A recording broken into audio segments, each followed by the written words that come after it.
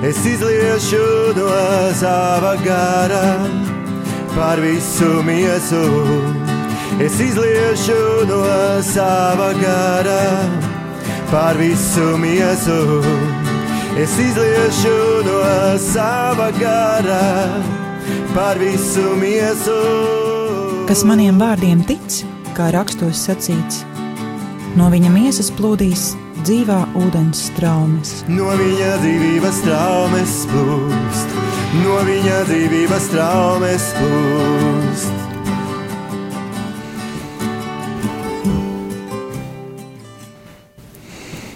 Gavilējiet tam kungam, visas pasaules zemes, kalpojiet tam kungam ar prieku, nāciet viņa vaiga priekšā ar gavilēm, atzīstiet, ka tas kungs ir Dievs, viņš mūs ir darījis, un ne mēs paši, par savu tautu un par savas ganības avīm. Ieejiet viņu pa viņa vārtiem ar pateikšanu, viņa pagalmos ar teikšanu. Pateicieties viņam, slavējiet viņa vārdu, jo tas kungs ir laipnīgs, viņa žēlastība paliek mūžīgi, un viņa patiesība pastāv uz radu radiem. Labdien, mīļie Radio Marija klausītāji! Šodien dzīvības straumi raidījumu mēs vadīsim es Sandra Tauriņa un Mārīta Jirgensone. Un pie mums ciemos šodien ir Ilze Kurša Brieda, dzīvības straumi vadītāja Latvijā. Šodienas tēma mums būs atskats par pagājušo gadu un ieskats mazliet jaunajā gadā. Bet iesākumā es vēlētos tevi, Ilze, palūgt mazliet pastāstīt, kas ir dzīvības traumas tiem radio klausītājiem, kas pirmo reizi dzird par tādām dzīvības traumēm, kāda ir dzīvības trauma uzdevums un kāda ir viņa misija. Dzīvības traumas ir iekšējās un emocionālās dziedināšanas tādas programmas, vairākas, kurās tātad ir slavēšana ietverta un grupu darbs. Grupās cilvēki dalās, ja, un par viņiem arī aizlūdz.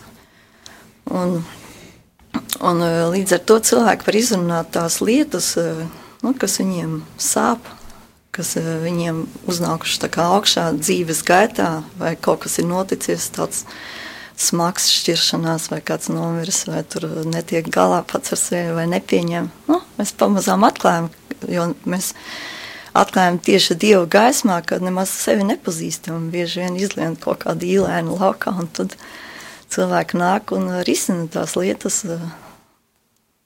Bet, teiksim, tur ir jābūt obligāti kādai konfesijai, vai kristīts, nekristīts, vai tur var nākt jebkurš cilvēks, kurš ir kādā nelaimē vai dvēseles tādā stāvoklī.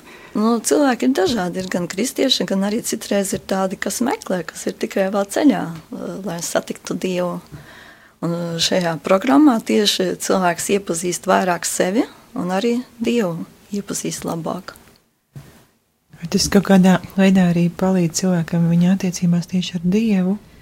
Ļoti lielā mērā, jo tad, kad mēs pārskatām it kā savu dzīvi Dieva gaismā, tad mēs arī ieraugam, pat ja ar mums kaut kas ir noticis, ka Dievs bijis klātesošs un ka viņš mūs tiešām ir turējis uz savas rokas, kad viņš nav bijis atstājis mūs tādā brīdī, kad kaut kas tāds sāpīgs ir, un līdz ar to ir ļoti liela cerība, varam likt uz nākotni, iegūt tādu jaunu spēku dzīvē, jaunu dzīves spēku, dzīvot vispār.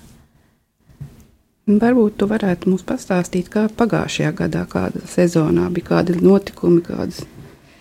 Pagājušā sezonā mēs sākām, bija septembrī sākums, un tad mēs bijām divās programmās, tā kā gājām, bija dzīvības traumas garā programma otrdienās, tas ir 30 reizes, tikāmies 30 nedēļas, tikai maijā beidzām, un 7 mēnešu garumā gandrīz, un bija ļoti daudz grupas, arī kādas 6 sieviešu un 2 vīriešu grupas, un lielākā, kā varētu teikt, gandrīz vai visi, nekas neizjuka, arī lielākā daļa arī palikās, jā, izturēja līdz galam, un izgāja tiešām ar tādu uzvaru, kad pilnīgi dažiem sākās tāda pilnīgi jauna dzīve, ar jaunu prieku, kur varbūt depresijas nomākti bija, un daudz kas, var teikt, ka pēc lielās dzīvības trauma programmas kādu 2 gadu laikā pilnīgi cilvēkam tā kā izmainās tā attieksme pret dzīvi, jā, un arī spēja risināt jaunas, pieņemt jaunas lēmumus un risināt savu dzīvi un pat sakārtojās dzīves.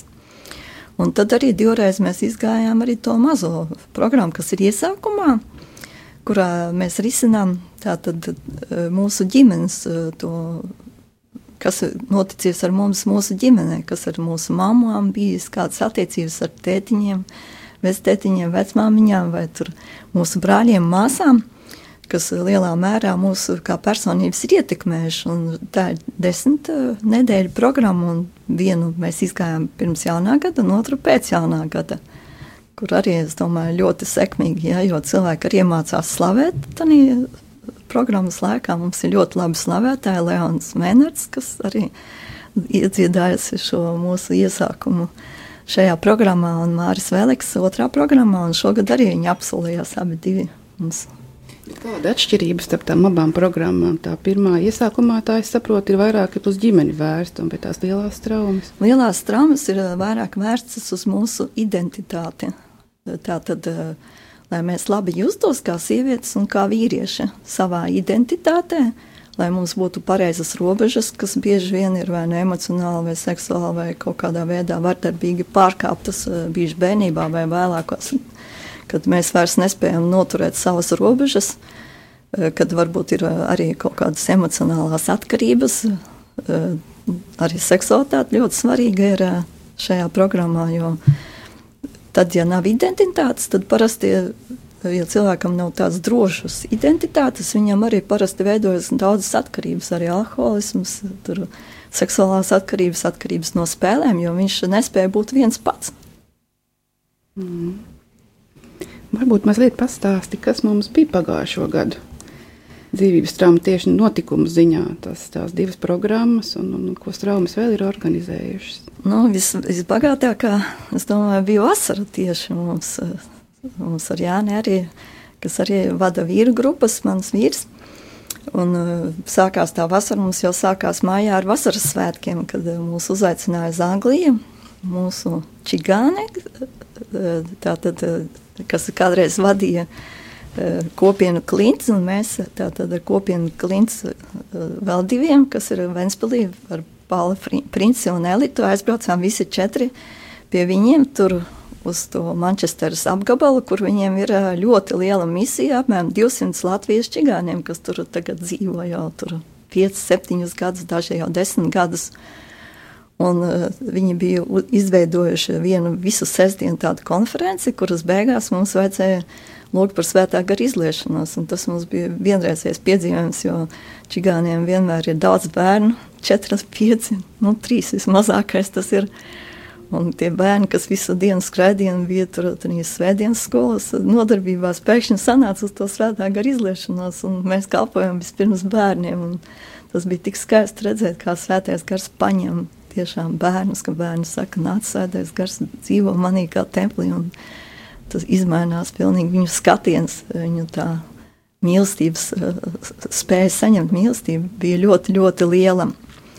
Tad mēs atbraucām apakaļ, un mums bija arī šogad pirmo reizi, kopš arī es vadu dzīvības traumas Eiropā, bija visas pasaules dzīvības traumu vadītāja tikšanās Šveicē jūnijā, kur pirmo reizi mēs redzējām tātad no Ķīnas pārstāvis, no Singapūras, tur no Āzijas, Āfrikas, pa Dienvidāfrikas, jā, un, protams, Amerikas, no visiem kontinentiem.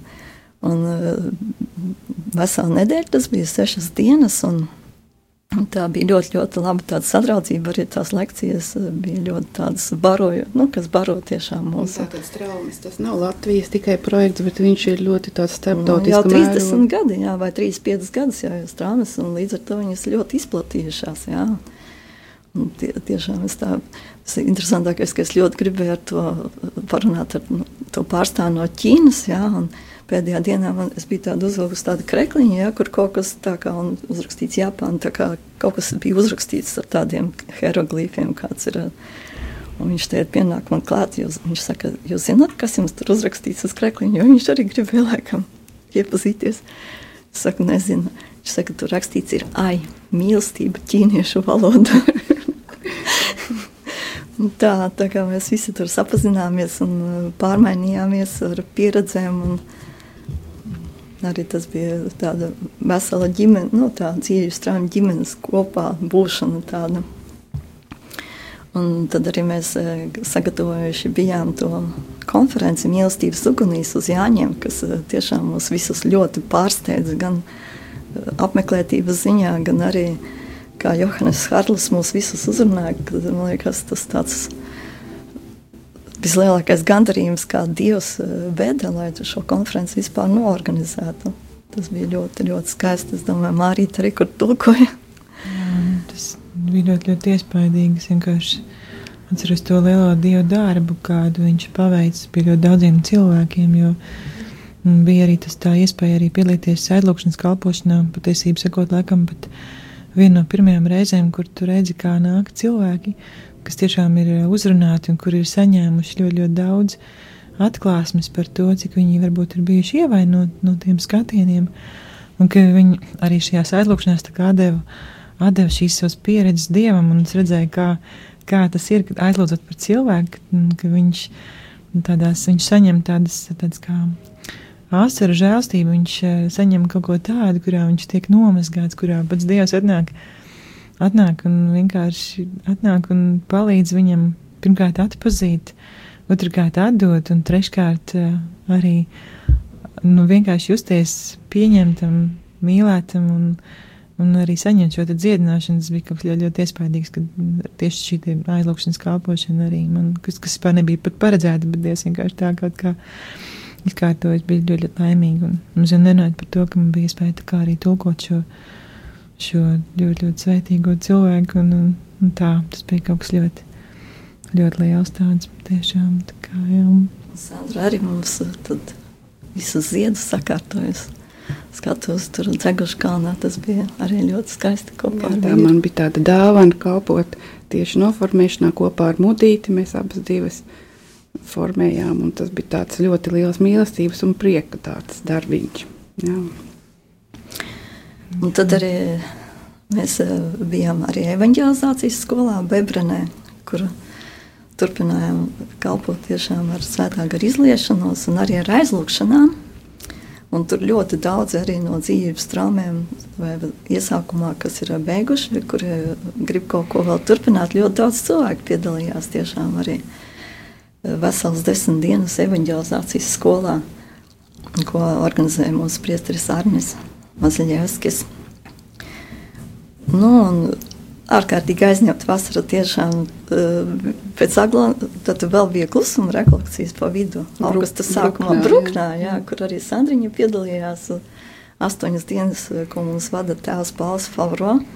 Mēs bijām tur tiešām lielā klusumā, jo Bruknas kopiena bija aizgājusi projām sveceļojumā, mēs bijām vieni paši tur. Kādi tur bija tie augļi, teiksim, tīri? Kā tas ir piedalīties klusuma rekolekcijās? Es domāju, daudz lielākais vairums cilvēki jau nav to baudījuši, un kas ir tas, ko cilvēks var saņemt tajā laikā?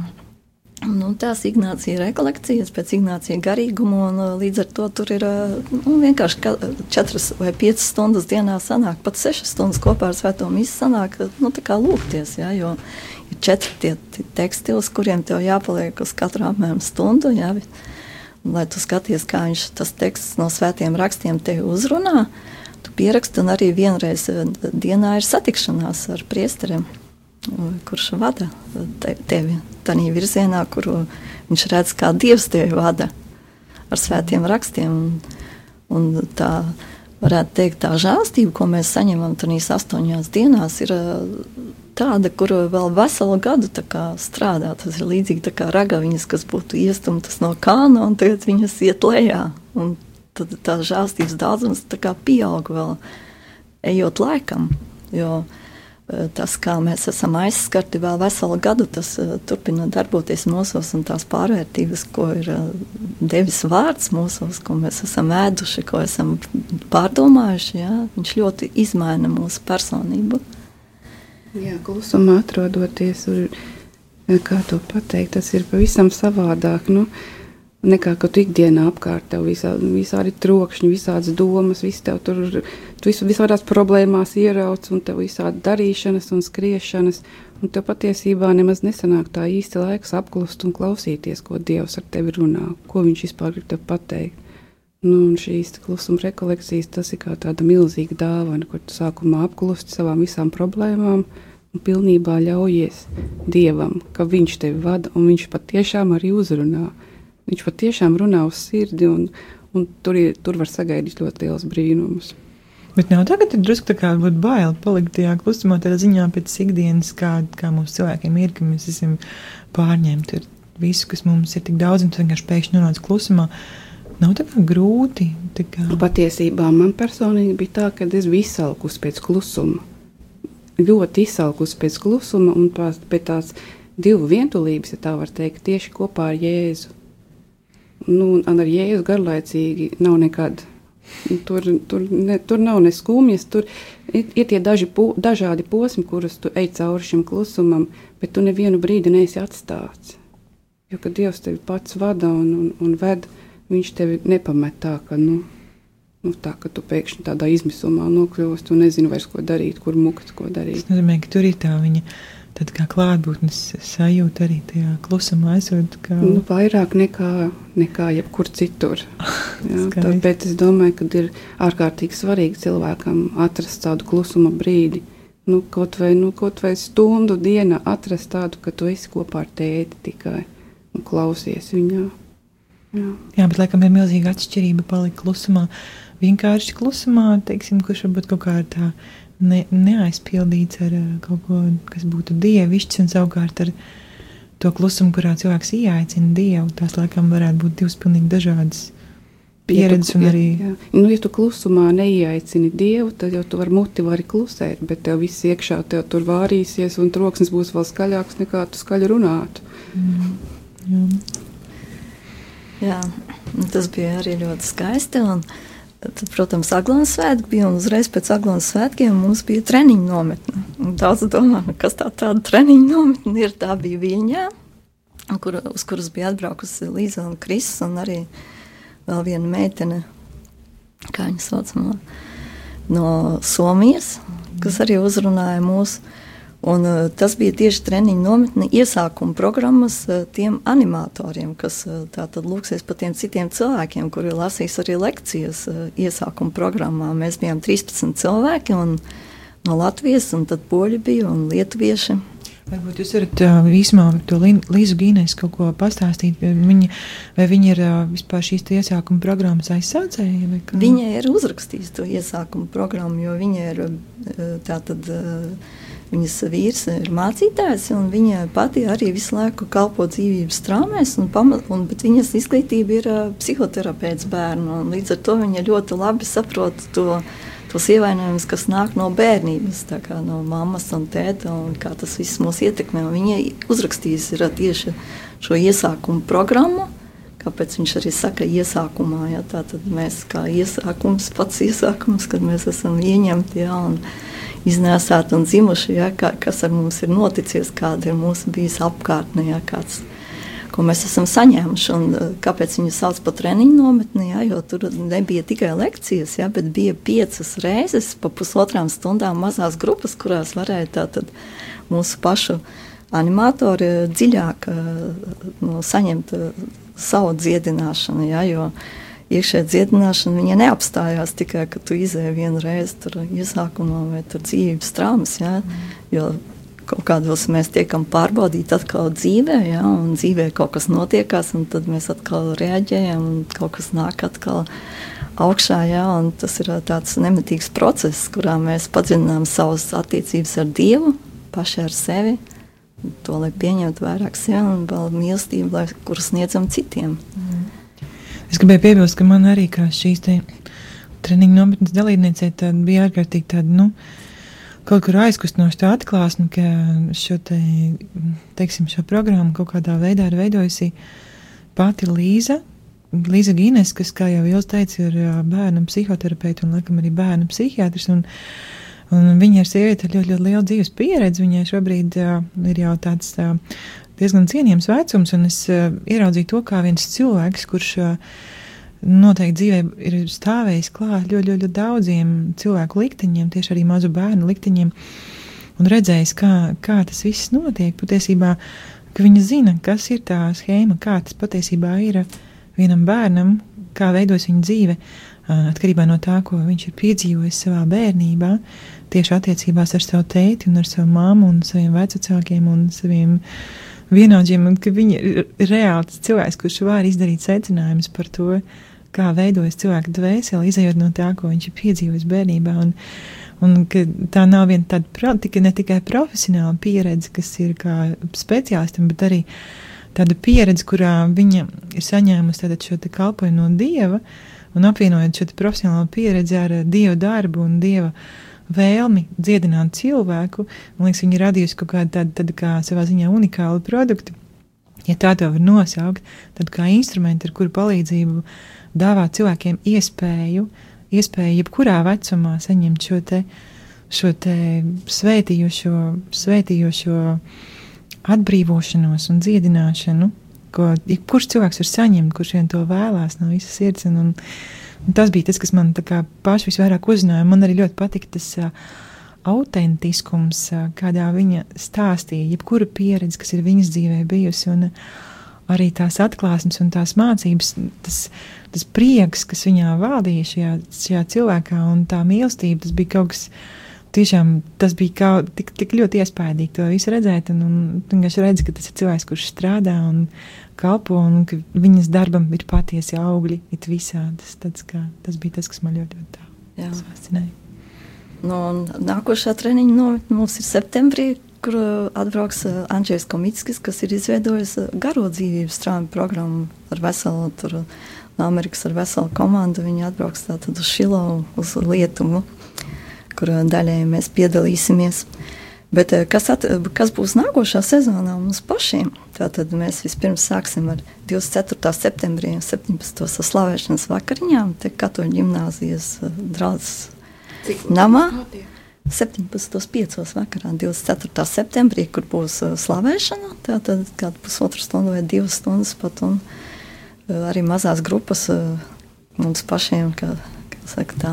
Bet tur ir aicināti visi cilvēki, kas vēlās. Kas grib vairāk slavēšanu, tātad sastapt.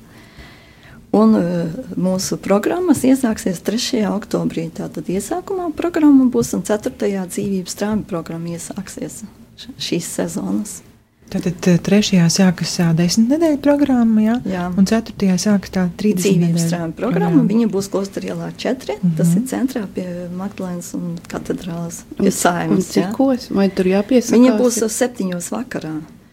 Un tur, var sakot, nevajadzētu pieteikties, vajadzētu nākt uz turieni, ja vēlās, un tad jau mēs pierakstīsim tos cilvēkus, arī dzīvības strāmi programmā būs pat anketa, jā, un mēs iepazīsimies personīgi pirms mēs saliekam cilvēkus mazajās grupās.